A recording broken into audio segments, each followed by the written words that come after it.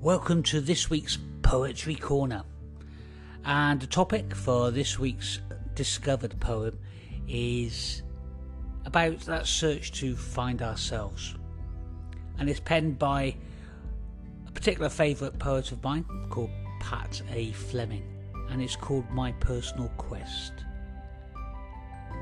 So here goes.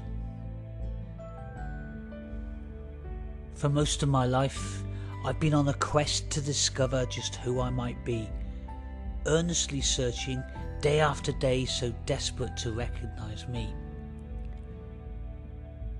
I felt moments of utter fulfilment and moments I couldn't go on. But I knew for the sake of my heart and my soul, to succeed I would have to be strong.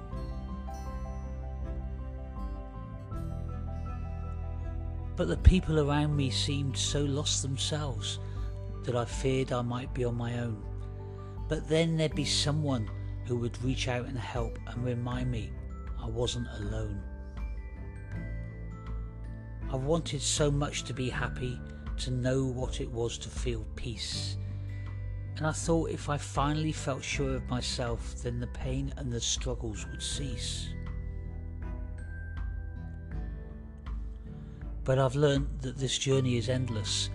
The discoveries are fresh every day. And no matter how much I might know of myself, there'll be times I will still lose my way. And as I've grown older, I truly believe I may never know all I can be. But the answers aren't waiting out in the world, but have always laid right inside me.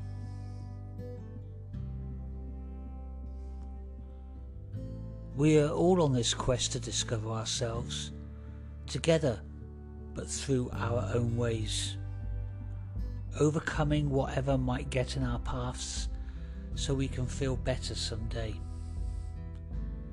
But always remember not to stray far from what matters and what's really true. In this life you don't have to be perfect. In the end, you just have to be you.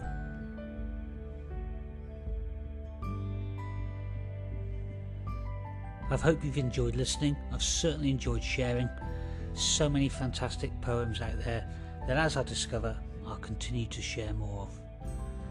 So that was My Personal Quest by Pat A. Fleming.